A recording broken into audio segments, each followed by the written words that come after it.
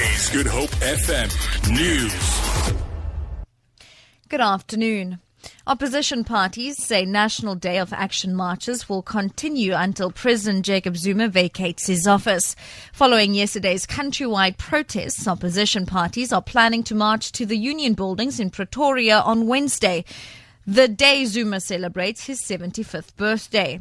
The EFF's Mbisini Ndlozi says it's not a coincidence that the marches will coincide with Zuma's birthday. Zuma must not have an ordinary birthday. If a birthday is meant for a person to reflect about the contribution that they've made in the world, then Zuma must know that his contribution is not wanted anymore, and he must vacate the highest office in our country with immediate effect. Western Cape traffic authorities say drunk driving is still one of the leading offences caused by motorists on provincial roads, especially on weekends. They say they have arrested 10 people for various offences, including drunk driving, since yesterday. Provincial Traffic Chief Kenny Africa says they also issued fines with more than 167,000 rand. Vehicle accident yesterday late on the N1 near Yestenburg-Vlakte, and another vehicle accident in Somerset West claimed the life of one driver, which brings the total fatalities to stand on 2 for the weekend. Swedish police say the man arrested in connection with yesterday's truck attack in Stockholm has previously featured in intelligence reports. Head of Security Police Anders Thornberg says, however, the man was not part of ongoing investigations.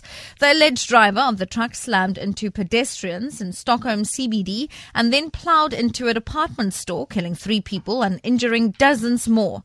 The 39-year-old is from Uzbekistan.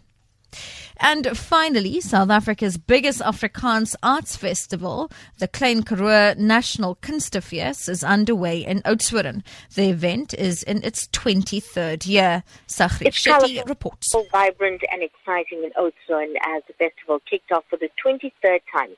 The 8-day-long festival draws artists from across South Africa to showcase their talent. There's visual arts, theatre, live music, and a host of other entertainment going on. For the second time in the festival's history, the new 8-come theatre or street theatre, which gives a platform to new and upcoming artists, is happening in Oudtshoorn.